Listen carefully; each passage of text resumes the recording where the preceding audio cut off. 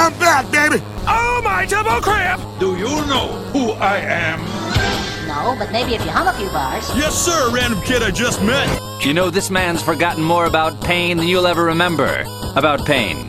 About forgetting about. It's Jake Seeley. I am the low rating that cancels your program. I thought you were made of sterner stuff. Don't be jealous because I'm attractive. You know what? You just made the list! Oh, wait, you serious? Let me laugh even harder. It's time to check the link. I like that. I didn't do anything wrong because I can't do anything wrong. Hooray! People are paying attention to me. It's all in sports.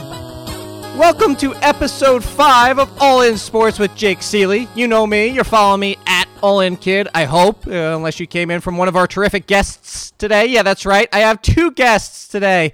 It is a packed Thursday show to get you ready for week 2. Going to be talking some DFS with one of the brightest minds in the business, Derek Carty of ESPN and Roto Grinders, and the Blitz system after he had the bat system, which personally won me some money during the baseball season. So we're going to be talking to him. We're going to talk about Elliot Chris, too, of the Quant Edge, another terrific mind. These just geniuses. I'm going to look like an idiot today on today's show. Actually, I look like an idiot on most shows, and you guys already know that. But as a reminder, if you guys want a chance to win the signed Le'Veon Bell jersey, that kind of means very little right now, but hey, it's a signed Le'Veon Bell jersey. Dumbly, hey, there's proof that I'm an idiot. Stupid on me for buying this to give away before this all happened. I should have known that Le'Veon Bell is going to cause a problem this year. But in any case, if you want to do so, a lot of you have already, so the entries are piling up. But go out there, iTunes, 5-star reviews, subscribe, take a screenshot, send it to me. You don't have to do what some people did and unsubscribe and resubscribe and unsubscribe and resubscribe like 20 times. I don't know if that's a thing. Like I said, I only found out people were trying to scam the business a week ago by seeing people tweet about it. You don't have to do that. All I need is to subscribe and the 5 stars, and you'll be entered into the contest. Hopefully you guys will win. And I'm even thinking, there's so many entries. I have 2 leftover t-shirts of check this link.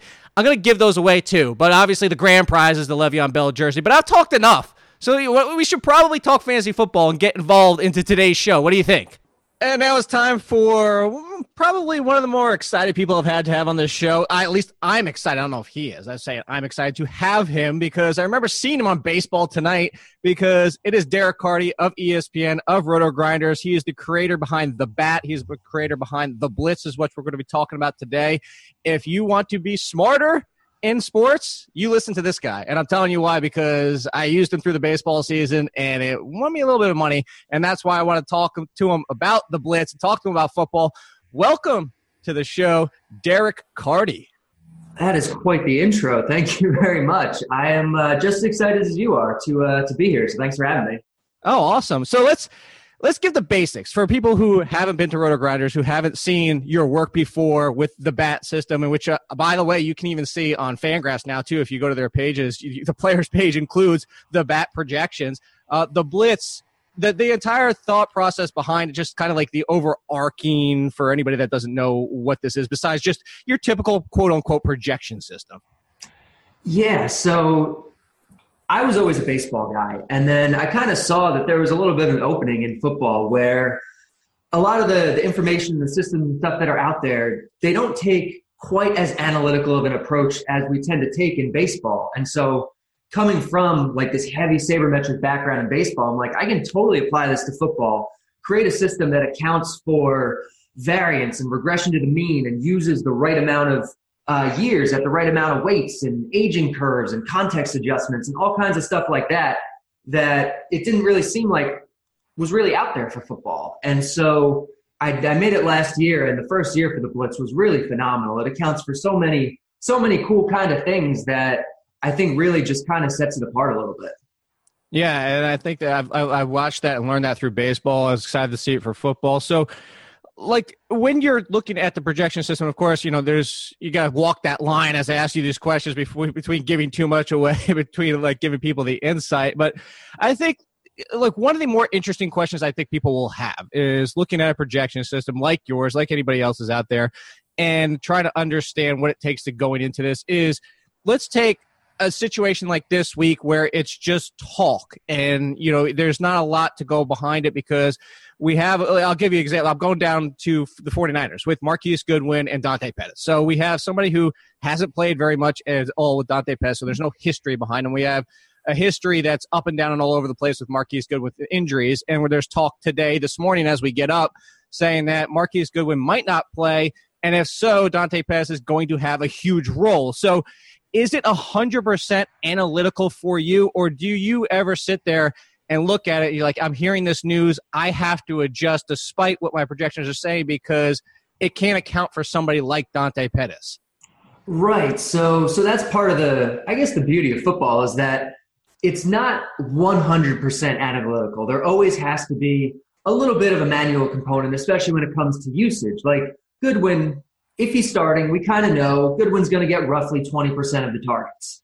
If he's not, though, then Pettis is going to come in, and where up until this point, Pettis is getting, nowhere near that. Last week his expectation was maybe like 5% going into the week or something like that.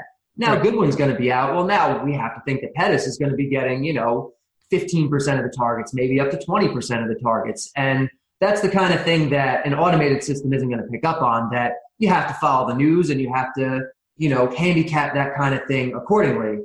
And I work with a professional, Vegas prop bettor who's been really successful that helps me kind of handicap all that kind of stuff.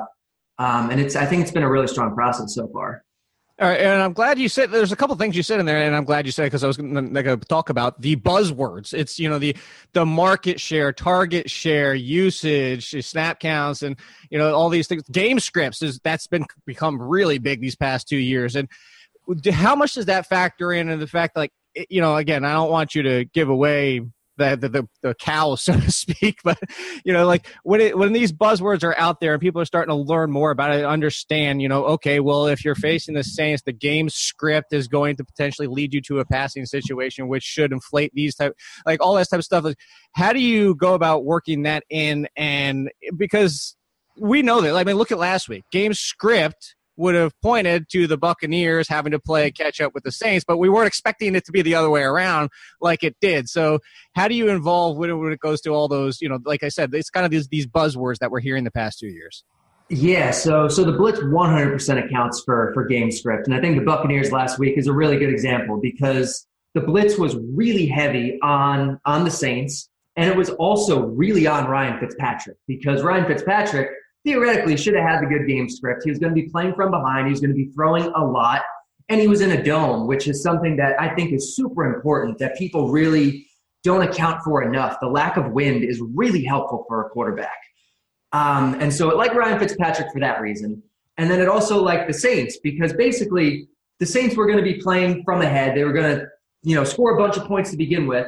But if they weren't scoring a bunch of points to begin with, then the game script was still going to be favorable for them because, they were going to keep passing. And that's basically what happened. So, there were a lot of different ways that it could have worked out for the Saints. And Fitzpatrick, too, it was going to work out for him, I thought, because he was either going to be throwing from behind or he was, the most likely scenario wasn't for him to go ahead. But when it did happen, then he had his points anyway. So, it does account for game script. It accounts for wind and stuff like that. And I think game script is actually really, really important.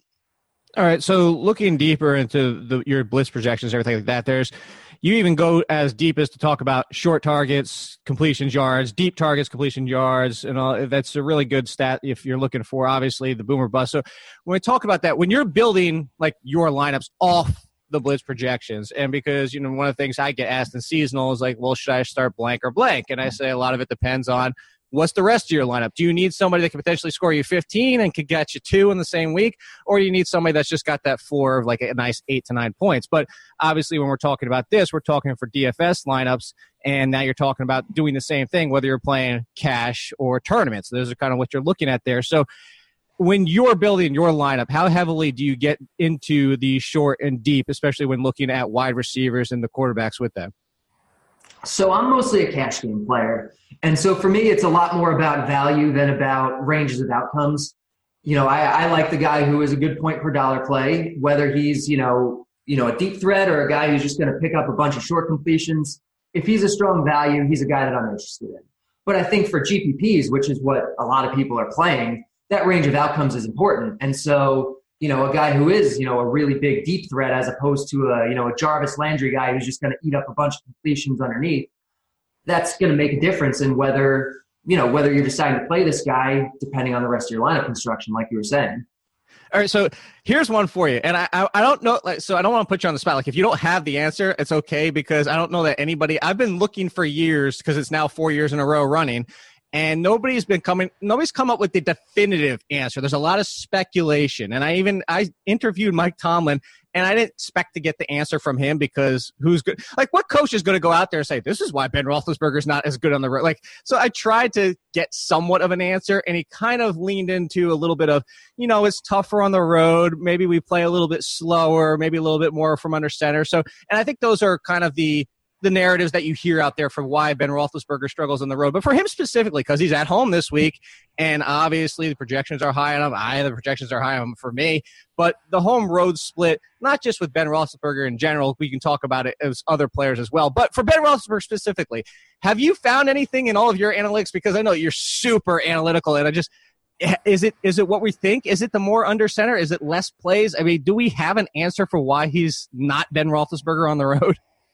So my answer is not going to be a popular one, because people love these kind of narratives. They love this quote unquote data that actually is just super, super noisy. Like, I don't believe that Ben Roethlisberger is this like great quarterback at home and this terrible quarterback on the road. I think that somebody, just based on the laws of probability and statistics and how a normal distribution works, somebody has to be on the far end of that normal distribution. And it just has happened to be Ben Roethlisberger.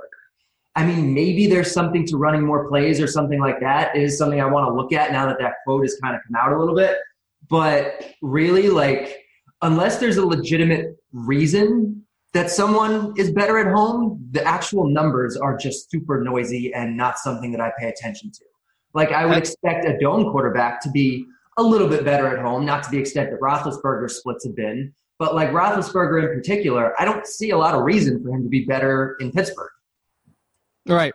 And I think that's, like I said, it's kind of the noise. We have the sample in there, but you know what I'm going to liken it to? It's kind of, I used to write for the Saints website a couple of years ago, and it was the Drew Brees home and road. And then it turned into Drew Brees dome and outside. And what I always say is, you know what? If you look at it, he's still like better than 25 quarterbacks on the road. He's just in another world at home. But if you look at it, like you said, it's a lot of noise. It's not really that big of a disparity.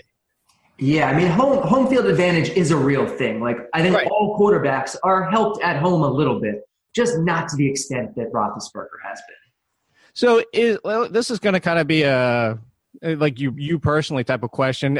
One of the things when you look at the bat, you can get like the umpires and the catchers, because we know this in baseball. You have catchers who know how to command the strike zone better, potentially better defensively. Umpires who work the strike zone better differently. Like, you might get somebody who calls wide, someone who's tall, all those type of things.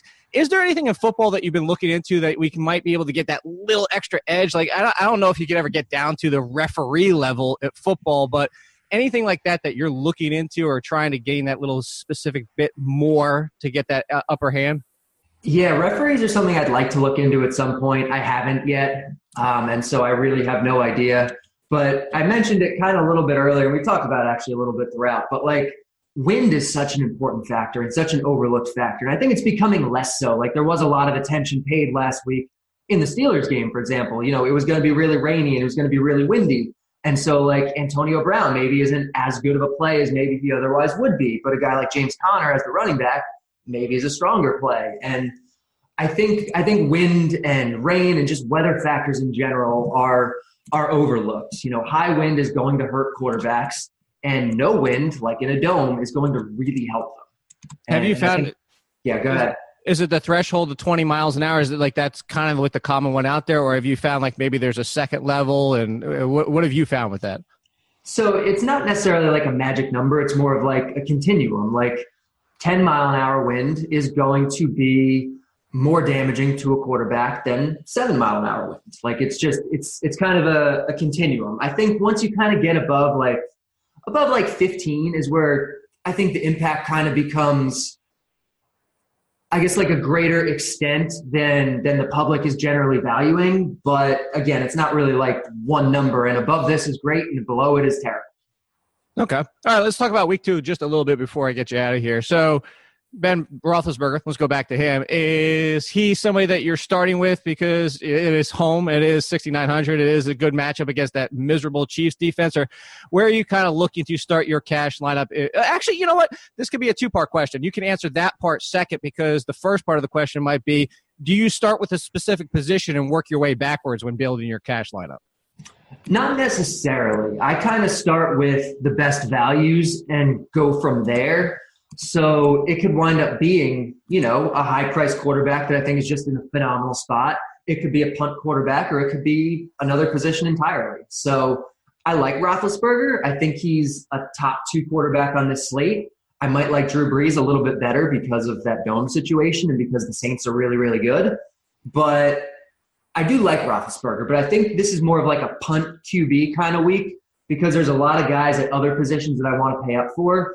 Antonio Brown being one of them. Roethlisberger throwing to him helps. Their team total being high helps. His ridiculously high target share helps. The below average opposing defense helps. So I really want to pay for Antonio Brown. If I can pay for Antonio Brown and Michael Thomas, I'd like to do that. I think Alvin Kamara is a guy that's going to be popular again and people are going to want to play. So if I can find a way to get him in there, I want to do it.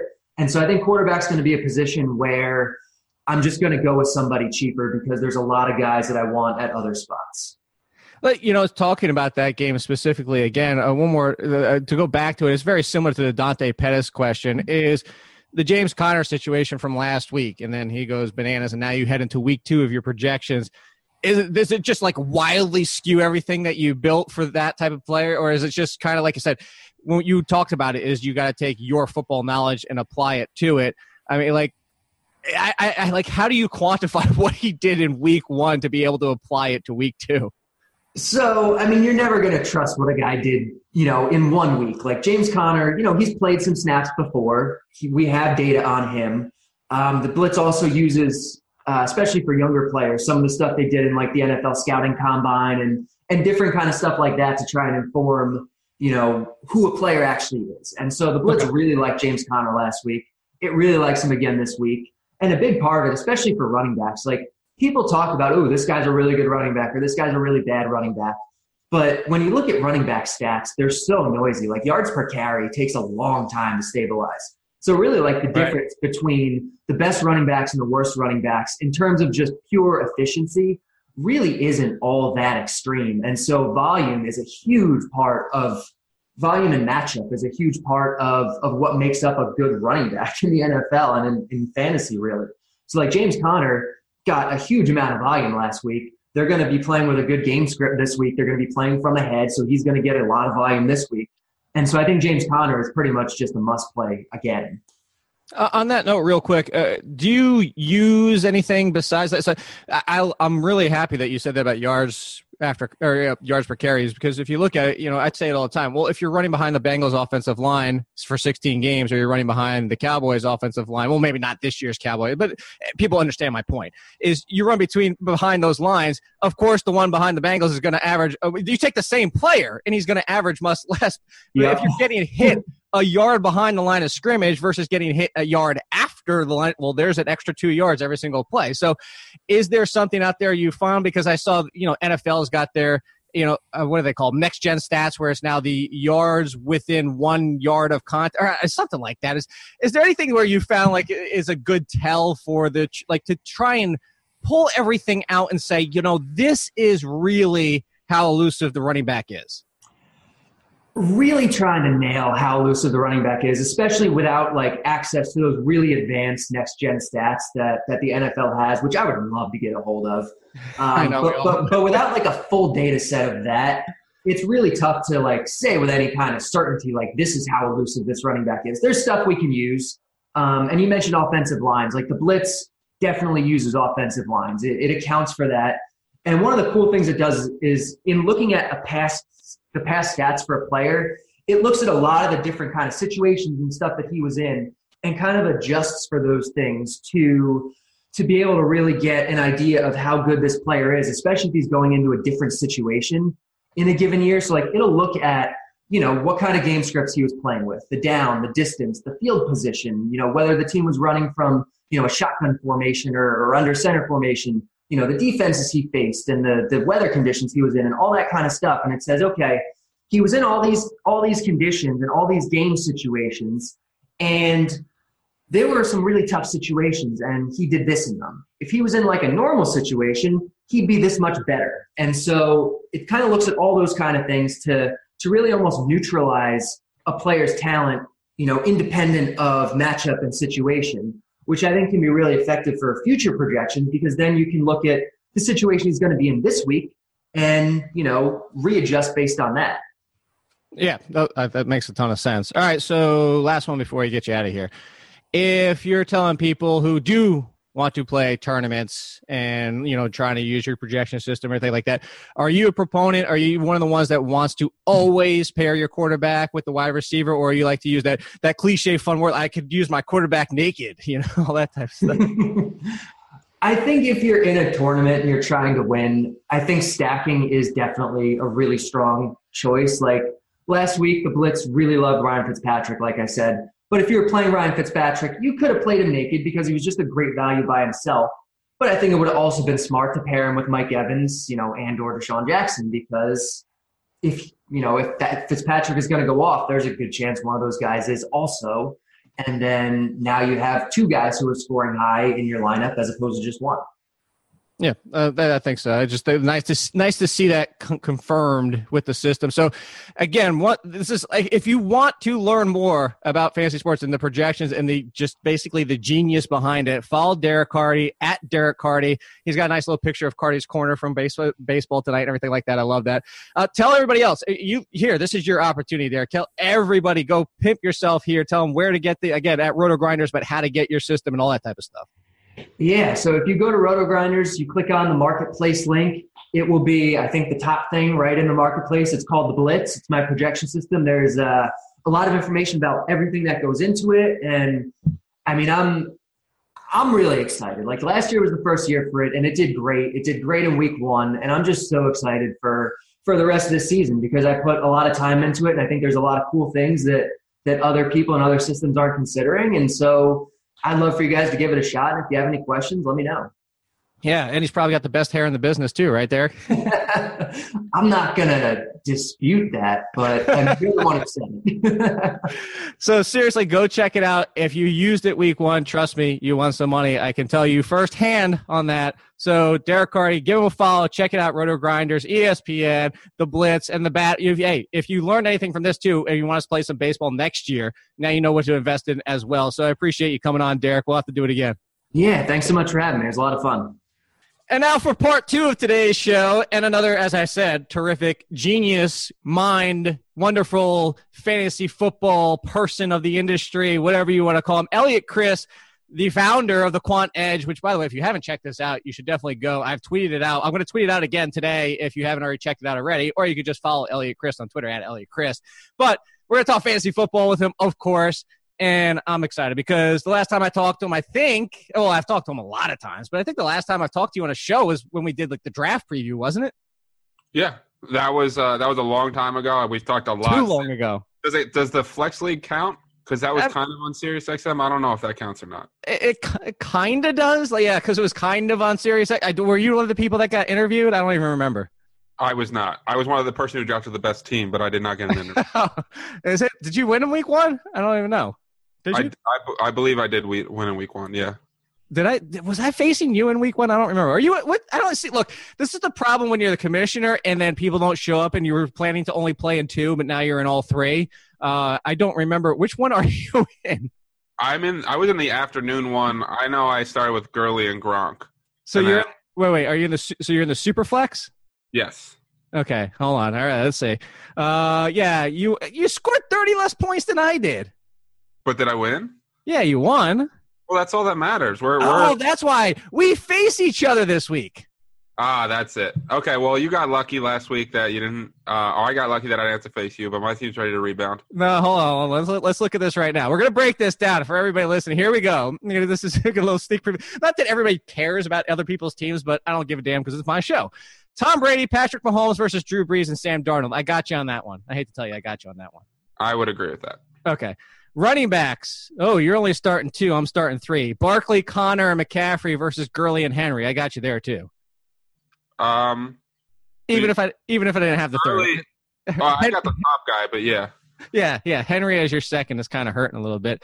Here's where it becomes interesting. So you got me in wide receiver because I got Manny, Gordon, and Benjamin. By the way, this is a half-point PPR. You've got Cooks, good. Well, you might not have Goodwin, but T.Y. Hilton and Nelson Aguilar. What are you going to do if no Marquise Goodwin? I'm just going to switch to Godwin. I actually just did that as we speak. Goodwin to Godwin? Yeah, just drop an O, and then we're all good. Did you draft both of them on purpose? I did, because I wanted I don't have anything clever to say to that, but yeah. You know what the funny thing is? I just snaked Pettis from you this morning. Did you? Yep. I got Eckler, too, hanging out on my bench. Maybe I should throw him in there. Ooh, yeah. What do we have Eckler on your bench for? Who would you start Eckler? No, I'm not helping. No, screw that. I'm not helping you. What am I doing? Yeah, Elliot, why don't you have a team that I like? I'll tell you after week 2 of who I would have started Eckler over. Potentially Henry. Especially if Mariota's out. Like I'll see. We'll see. Or Goodwin. Or Godwin. If Jackson's out, I'm starting Goodwin. Yeah, I mean, Jesus, I'm struggling. Godwin. See, I screwed you up. I got you. You know what? Why don't we talk about that real quick? Because I was a really big. So this is now 3 years in a row, and a lot of people are going to say it's. But you can go back and you can see where I've talked about them every single year, and my basically follow up has always been another year of disrespecting the Penn State wide receivers because next year at this time. We're going to be talking about Deshaun Hamilton. I'm letting everybody know that. It's Allen Robinson, it's Chris Godwin, it's Deshaun Hamilton. Like, tell people why you like Chris Godwin because I was very high on him last year, and I'm super excited to see what he can do. Like, I don't ever wish for an injury, but I have to say, I wanted to preface that because I'm excited to see him this week, assuming Deshaun Jackson sits, and I want it to sound like I'm like, yeah, Deshaun Jackson, concussed, awesome. Yeah, absolutely. But the thing about Godwin is that every time he's been given an opportunity, he's done nothing but crushed, right? And I mean, he's a fantastic athlete. He wins jump ball situations. He knows how to get open. He knows how to gain separation with both, distance from the corner as well as body positioning. You can throw it up and he'll go get it, and he can make plays after the catch. There's not really much to be desired when you look at his game. Like it's all there, and he's continuing to develop. They talk about all offseason how he was like the best receiver on the team, and that's including Mike Evans. I mean, they love him and getting him opportunity. I think he's just such a high ceiling player, and if he gets consistent snaps, he's a high floor guy as well. So I think Godwin's a guy that if Jackson misses any significant time, could end up being a league winner in 2018. I'm with you on that one. All right, so let's talk about another God, like Kenny Golladay instead of Golladay. Like, where are you on him? Because now I don't know if you remember, but again, I forget how many people I talked to about how many different things at this point. But I said this year we could find 3 Lions wide receivers inside the top 40. Now, when I said that, I was expecting Golladay to still be the 3rd behind Jones and Golden Tate, and I thought that he could be their biggest red zone presence that they didn't. The reason they brought in Luke Wilson and Levine Toilolo and they're okay with Michael Roberts because I kind of felt like Golladay was going to assume a lot of that Eric Ebron role, and they were going to kind of be one of those offenses like in years past the Giants. They didn't really care about the tight end. They kind of used the 3rd wide receiver more as the tight end / wide receiver. So after week 1, everybody's going bananas over Golladay. I mean, they're talking like, oh, should I start him over Marvin Jones? Where are you? Is it overreaction week 1? Are you the excitement of Kenny Golladay? Like, where are you with Golladay? So I think that it's a bit of both. So I do like Kenny Golladay, and I agree with you that it's 3 wide receivers. This team does not care about tight ends. They rotate them. Luke Wilson is not good. Toilolo is terrible. Michael Roberts, I don't know. He's a blocking tight end. The first 2, yeah. But, like, listen. That's kind of like the biggest slap in the face for what we care about in fantasy is, hey, you're a blocking tight end. Yeah, exactly. With with Marvin Jones, the concern that I have with him is that when Connie Golladay was on the field, his target share dropped from like 22% to 13%, which is a major drop-off. So I think that Golladay eats into Jones. I think that Tate's still going to be the focal point of the offense just because of, his underneath route running abilities, run after catch ability. I think he's still going to lead the team in targets. Marvin Jones is still going to get the deep shots down the field, absolutely. He had a tough matchup. I mean, Trumaine Johnson was in and out of the lineup, but Trumaine Johnson's one of the better kind of press man physical corners, which is how you really want to match up against Marvin Jones. Kenny Golladay did some of his work, too, when they were getting blown out. But he was also the receiver that had the best matchup. Claiborne is a guy that has struggled a lot. So I like Golladay. I'm not ready to anoint him as, the next Calvin Johnson. What is it? J.J. Zachariason calls him Minitron. Yeah. Or Babytron? Is it Babytron? And I love JJ, but I can't get on that board. I still think he's going to be third on the team in targets. I think he's going to have some spike weeks, but I'm not losing my mind over him. At the same time, if I drafted him, I am happy with it. What's funny is like something like that with JJ is how you get the hype kind of incidentally started. Like, it's like you hear the Babytron and then people are like, oh, Babytron, well, he must be as good as Megatron. Like, and it's the cell phone game, or I said the cell phone. It's called the phone game. I just added cell to it for some reason. But you remember back in school, like somebody says something to somebody else, and by the time it gets to the last person, it's not anything like the first person said. So people started joking about probably Babytron, and by the time the fifth person heard it, they're like, oh, this guy's as good as Megatron. That's probably exactly what happened. But, I mean, listen, you're going to have different weeks with different Lions receivers, and, I think it's one of those situations where you're going to want to play matchups with these guys. So is he more Starscream? Is that what we're going for?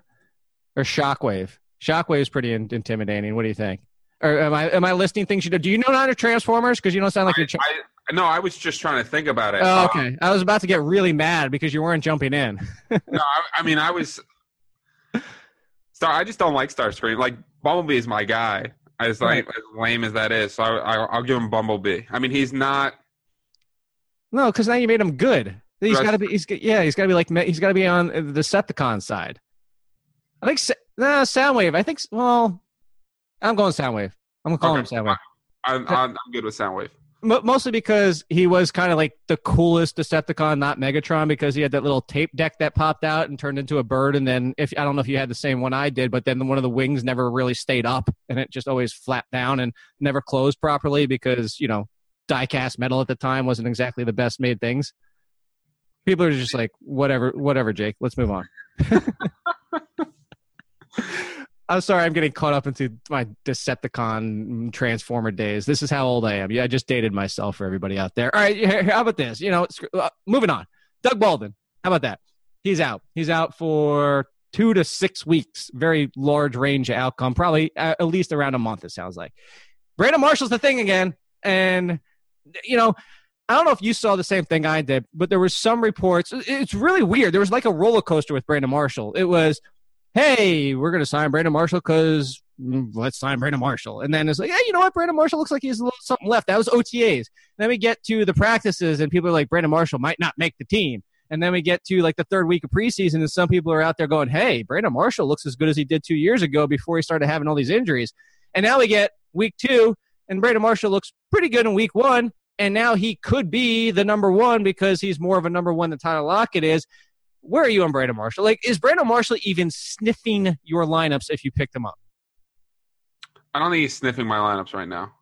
I think that Lockett had the toughest matchup once Baldwin went out last week because they kicked him inside to the slot, and he ran a lot of routes against Chris Harris, who's one of the best slot corners in the NFL. And that Brandon Marshall is a guy that I think will have a good few weeks to start the season and kind of, as those veterans tend to do, wear down as the season goes on.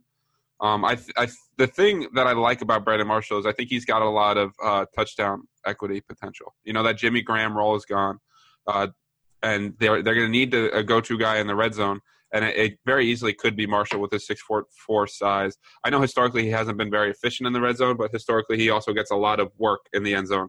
And that team is just decimated. It is. I mean, you're talking about Will Dissly, right, and Brandon Marshall as. Well, let's talk about that. You're not buying into Will Dissly, right? I mean, the reason I say that is because you look at the snaps, still less than Nick Vannett. He made this team as the rookie because he was supposed to be so good as a pass blocker. Like I joked about it, but it may take 3 or 4 more weeks for him to total what he did in week 1. It reminds me of Austin Hooper last year. Now Hooper's a much better player. Oh, that was the exact comparison I made. Oh, yeah, I he love broke the 180-yard run, right? And then everyone's like, well, Hooper broke out. It's here we are. And I'm like, he had one massive play, and it messed with the stat line, right? But the other thing to keep in mind is that Denver is a funnel defense to the tight end. He's the tight end 2 on his own team where the tight end 1's not good. Like, I don't want any parts of that. You're going to get so many zeros with him. I just think that's an easy fade. Can I ask you something really quick? Because you just mentioned it. You mentioned that the Broncos funneled to the tight end. Jared Cook. Oh, boy, we're going to talk about Jared Cook, aren't we? Oh, I have – so for everybody out there that hasn't seen it yet, hopefully you check it out. It's my APA adjusted points allowed defensively, and the Denver's at the top for tight ends. And I hate – if anybody knows me at this point, so there's a lot of things I hate, admittedly, but I'm kind of a cantankerous type of person. I hate kickers. I hate PPR. I hate a lot of things. I hate people who ask me the same question 3 times in a row just to get the same answer. I hate people who ask me questions, as they saw yesterday on Twitter, ask me and then battle back. And I'm open for discussion, but don't keep trying to argue back with me. Like, you obviously have your opinion. Then why'd you ask? Just go with your opinion. But among those things that I hate is Jared Cook. I hated Jared Cook years and years ago when they were both with the Rams and Tavon Austin. And even it's just the point has always been is he shows up 1 week, disappears for 4, shows up for another week, disappears for 4. Like, that's what Jared Cook does. But he's facing the Broncos, so we can start him this week, can't we? I hate to say, like, you don't understand. My teeth are clenched while I'm asking this, Elliot. I think you do have to start him, especially if Derek Carr has decided that throwing beyond 5 yards is out of the realm of possibility. Yeah, when did he turn into Joe Flacco? That's what he looked. But, at the same time, listen, John Johnson of the Rams is a good defender, but Jared Cook got the best of him. At the same time, the Rams were funneling everything underneath, right? They were basically like, you can't beat us on the outside, you can't beat us deep, we're going to make you dink and dunk all the way down the field. And it worked a little bit in the first half. In the second half, it did not. They kind of closed and made the tackles. But that's going to be the best game of Jared Cook's life, right? Like, he was legitimately amazing in that game. He wasn't just open. He was running through people. He was making play after play. I struggle to see that happening again, but I think if you have him and you're struggling at tight end, you start him this week. I think in DFS, for example, he's going to be super highly owned after coming off that primetime game, performing like that against the Broncos. I don't think he's a guy you can fade in DFS. Please do. That's such the easy calls to fade him in tournaments. So let's talk about this team in general, because we're joking about Derek Carr, but this is a ripple effect here. Forget Jared Cook for a second. And I don't think there's a lot of people out there that have Derek Carr as their quarterback, but it's more about what he does for everybody else, because Amari Cooper, this is another one. Year after year, I tell people, stop trying to, there's always the excuse. We go through it. It's the end of the year, and it's like, oh, my God, Amari Cooper disappointed me. I'm never going back to him again. And then August rolls around, and everybody's made so many excuses that people start buying Amari Cooper as a fringe wide receiver 1 again. Last year it was health and situations like that, and then you open things up and there's less options around him. And then this year it was, well, you have Gruden. There's always an excuse for Amari Cooper. Week 1, is there an excuse for Amari Cooper to have? And I know the answer is Derek Carr, but is there an excuse where we have hope for Amari Cooper going forward? That's about as tough of a cornerback matchup as you can have. I don't even need this week. I mean, just this season. Can Amari Cooper owners have any hope? He'll have a couple spike weeks. But see, that's the problem. Is there ever anything more than that? As long as Derek Carr's the quarterback, I have trouble believing there is going to be more than that. I mean, he looked like, I'm trying to think of the word that comes after, horrible. He was shook. Benny Hill? Yeah, he was legitimately in one of those situations where if you even got anything that resembled pressure, he just panicked and chucked it. He was looking for checkdowns immediately. He wasn't willing to take shots. I mean, I think Carr is Cooper's biggest detriment, and that's not getting better this year. But the matchups will get better because, Peters, Nickel Roby Coleman, and Aqib Talib, that's probably the best trio of corners in the NFL. But They got the Broncos this week. They got the Dolphins the week after, which people don't realize the Dolphins secondary is actually pretty good. Yeah, I mean, you're gonna have Chris Harris if he kicks in the slot, which is where people want Cooper, or on the outside he's gonna have Bradley Roby, who's really good, or Xavier Howard. Like he's gonna have. It is a tough start to the season. Well, and that's the thing too, is if you look at it and you go to the Dolphins, what do you want to kick them inside? Well, if you kick them inside, you're probably getting Minkah Fitzpatrick. Yeah, it's tough to have hope, but at the same time, he might be a good buy low candidate after week 3. When you pay like a wide receiver 3 price tag for him. Yeah, because you get the Browns. That's the week. You get the Browns, but then after that you get the Chargers. But then you come back and you get the Seahawks and Colts at home. Yeah, see, that's the buy window right there. If you want to sell them right now and people will still pay wide receiver prices right now, I would do that. Okay, so there you go. We just gave you an advanced buy low type of player. What are we doing with the Leonard Fournette situation? And I know obviously if he's out, TJ Yeldon, RB2, but I told somebody on Twitter today, or not today, yesterday. My days are already mixing together. I don't even know it's Thursday. In any case, they're saying Leonard Fournette for Dalvin Cook. Would you do it? And I said, I want Dalvin Cook at this point because at least I saw Dalvin Cook looks 100% from his ACL situation. Leonard Fournette, go back to college. This guy has been banged up, and it doesn't ever seem to be stopping. Now, if we got 16 games out of both of them, I actually think Leonard Fournette would finish higher, but I don't know that he's getting 16 games. Heck, he might already not this week. Yeah. I mean, that's the concern with Fournette, right? I mean, the hamstring thing is kind of a freak thing. The ankle injury was the major concern, right? Historically, he's got bad ankles, and it really impacts his production. Hamstrings are tricky with running backs. It's a situation where if I'm a Fournette owner, I probably want him to sit out this week because those are the kind of things that linger if you don't kind of just let it fully heal. I would trade Fournette for Cook too because I would take if it's close and one guy's healthy and one guy's not, I'm going to take the healthy player. Yeah, I would too. So, well, who else is now all of a sudden not healthy is David Johnson. How concerned are you? And I don't want to talk the back injury. Obviously, if he starts getting that kind of nagging injury, that's a concern. I just want to talk the offense. How concerned are you for because David Johnson was a top 4 pick everywhere you looked, and he became a guaranteed top 3 once this Le'Veon Bell situation crept up during that last week where Le'Veon Bell kind of slid to 4th or even later for a lot of people. So we're talking David Johnson was at the top of every draft there was because similar to Adrian Peterson with the terrible Vikings teams, or you can even go back to LaDainian Tomlinson when the Chargers struggled, and I'm not calling him Barry Sanders, but like Barry Sanders never had that great running backs can overcome a hell of a lot, especially if you're giving them the volume. But week 1 didn't look very good for this. We talked about it. We were both in on like a Bradford Fitzgerald cheap combination over there, and that offense just looked awful. Is David Johnson potentially looking at a rough season because of how bad the Cardinals are? The way I don't think so.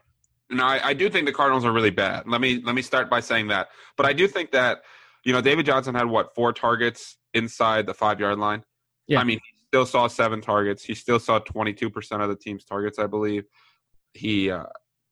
Edmonds did get a little bit of run, but he only got 1 series in the first half. He got more of his run in the fourth quarter when it was completely a blowout. So the snap percentages look a little bit off. Johnson still got featured a lot.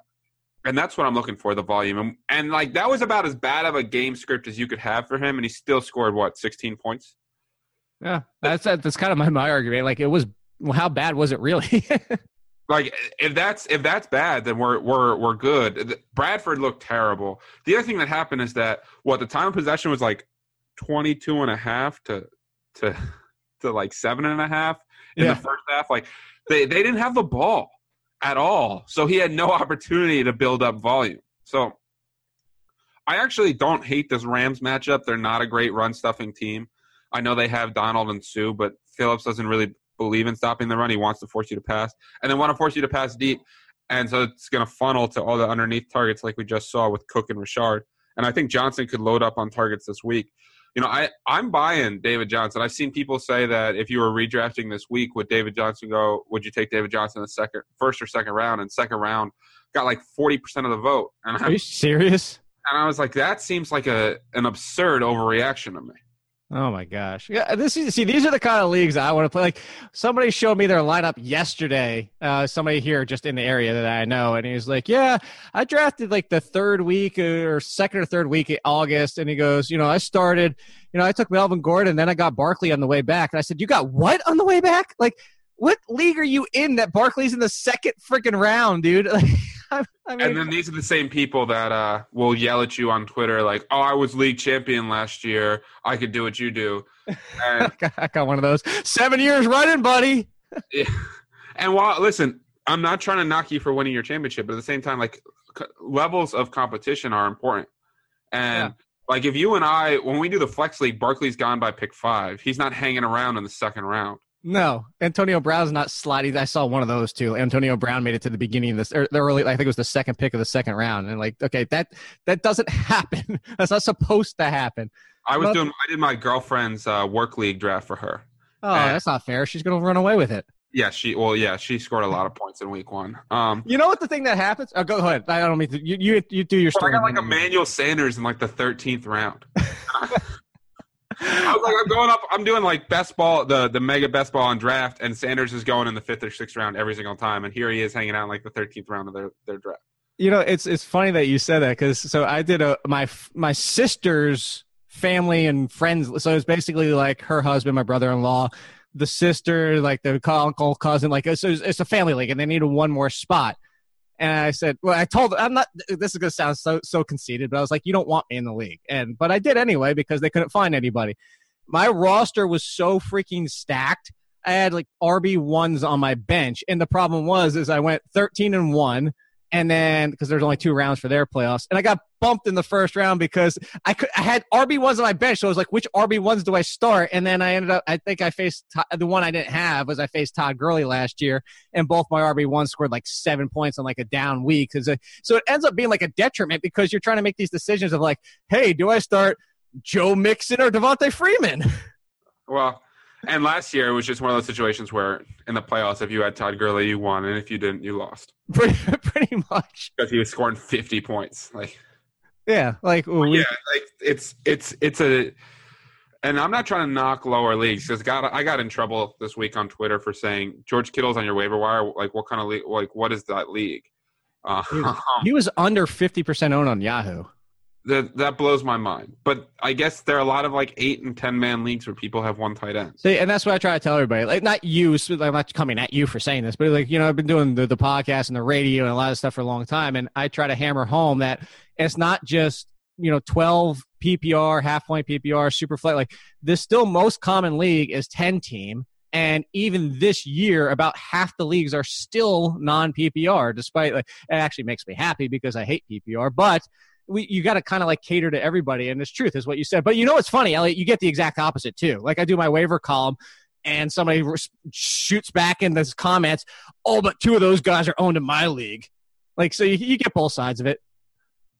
I'm sorry that I'm not surveilling, 3 million leagues and writing customized pieces for everybody, right? I'm sorry to cater to your 18 team, 2 quarterback, 2 wide receiver, 14 tight end league. Sorry.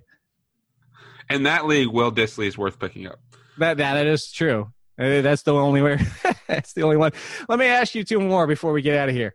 The Derrick Henry, Deion Lewis situation. So it's funny. I don't know if you know, but I know a lot of people out there do. Is I'm not a Derrick Henry fan for fantasy purposes. Actually, last year when he came out of college, said the guy is a freak. He's a beast, but. Similar to Brandon, and I'm not trying to say he's better than Brandon Jacobs, but I think you'll understand and everybody understands. If somebody that tall and upright and who he is, if you get to him before he gets to the line of scrimmage, you can trip him up pretty easily. You watch college.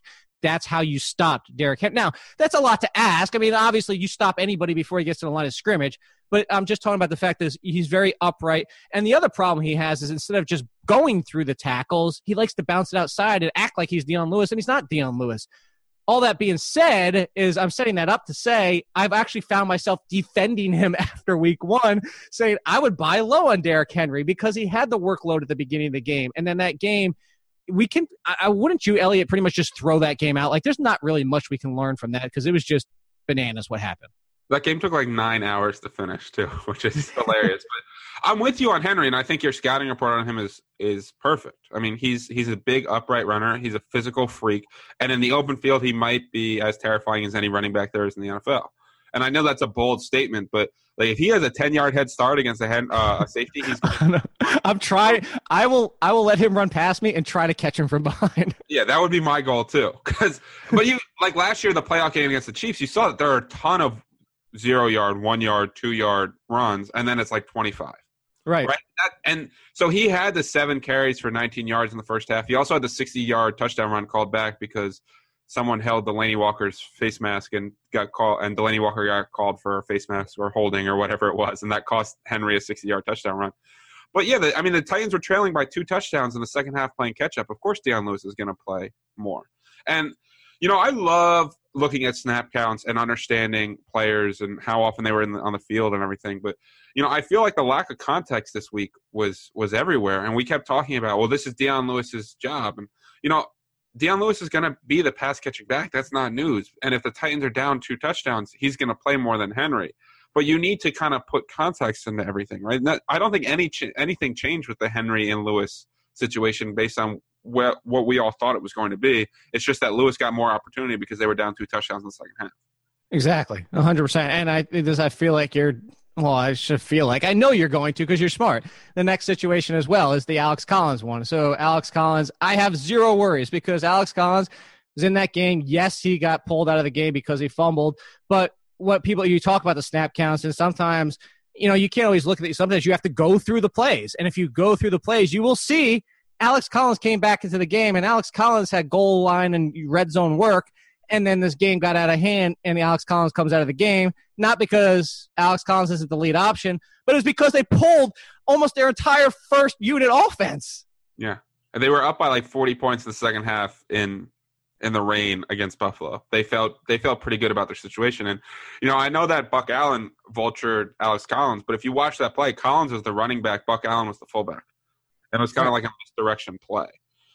Collins only saw 7 carries, but he was running with the first-team offense. He's going to be a hugely impactful player. Just unfortunately for him, it was Joe Flacco day. And then there are not going to be many Joe Flacco days where he's throwing 3 touchdown passes in the first half. But they just blew the Bills You sure? out of the water, and it killed his opportunity. What are you going to do if Joe Flacco finishes as a top 10 quarterback this year? If Joe Flacco was a top 10 how many quarterbacks have to get injured for that to happen? I don't know if he keeps playing like he did. Like the Lamar Jackson thing, who knew? All you need to do is threaten somebody's job and Joe Flacco plays lights out again. I mean, honestly, so far, Joe Flacco, and look, I'm not supporting Joe Flacco as your QB1 or to even start him in fantasy. All I'm saying is what we've seen from the preseason in game 1 so far looks like that postseason 1 run that made him his career.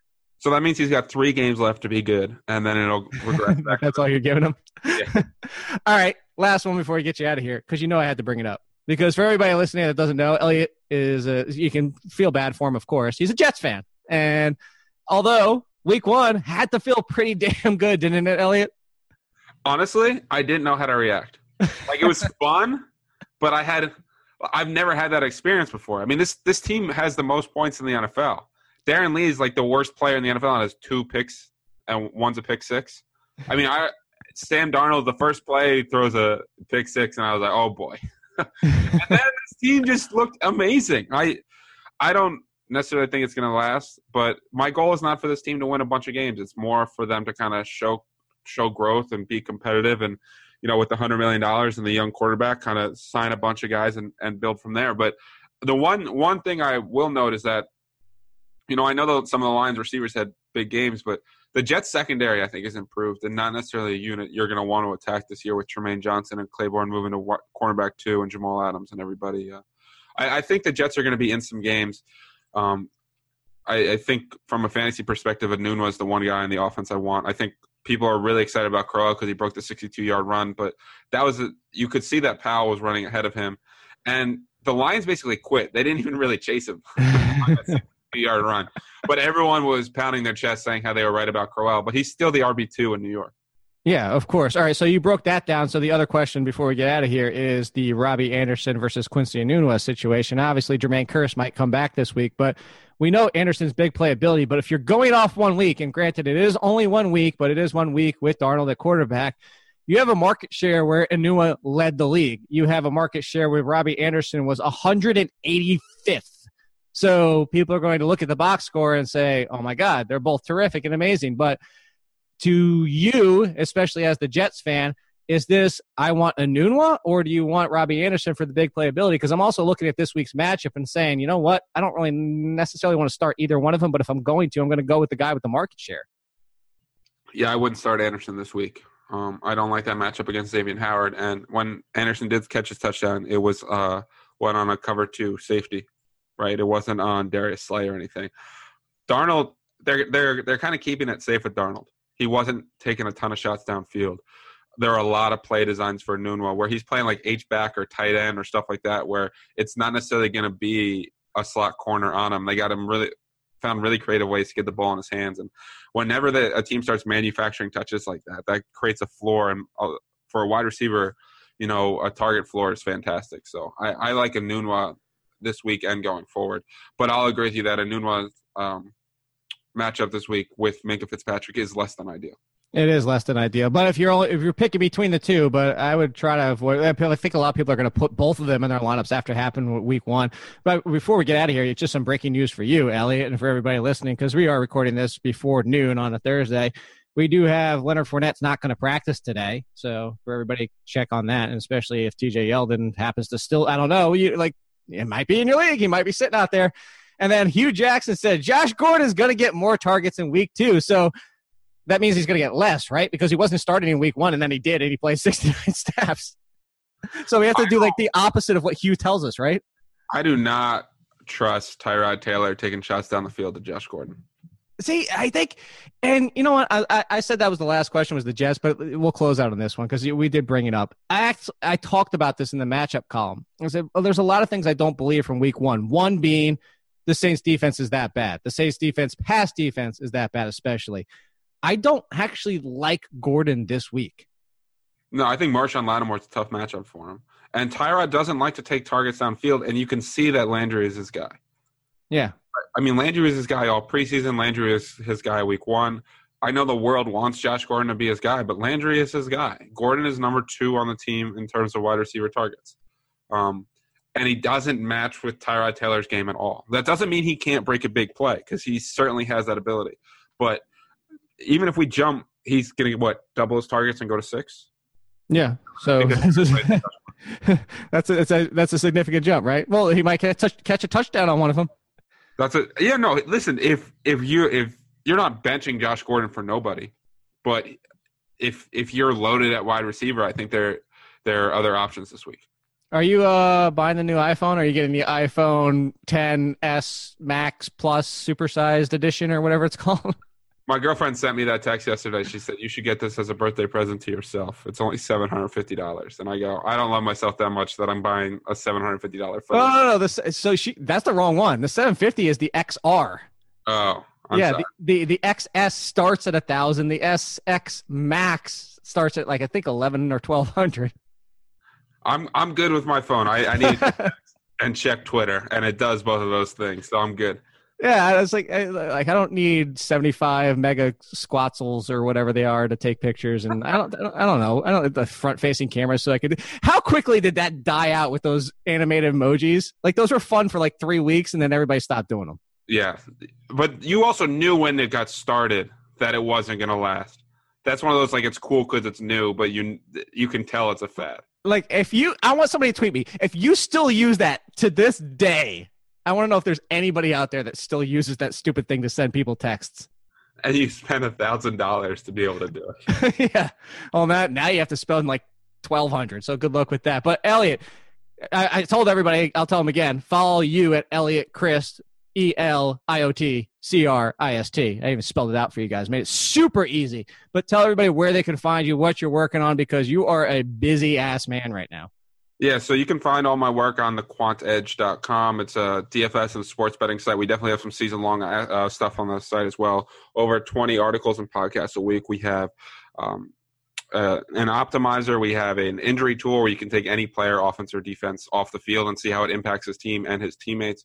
We have a wide receiver cornerback matchup tool broken down by alignment, broken down by route type, broken down by coverage, and a head-to-head tool where you can compare any two players by any metric, as well as players against their matchups, heat maps, all that good stuff. You know, a lot of stuff you can't find anywhere else at thequantedge.com. It's a great site. I'm telling you, the two guests today are two of the brightest minds of the business. Thanks again to Derek Hardy and Elliot Christ. I'll be back Tuesday. We'll be recapping week 3, week 2, getting ready for week 3. I'm trying to put myself ahead already. So I'll be back on Tuesday. And as always, a reminder, Victoria, tweet me, let me know when we can sing DuckTales together. I'll talk to you next week.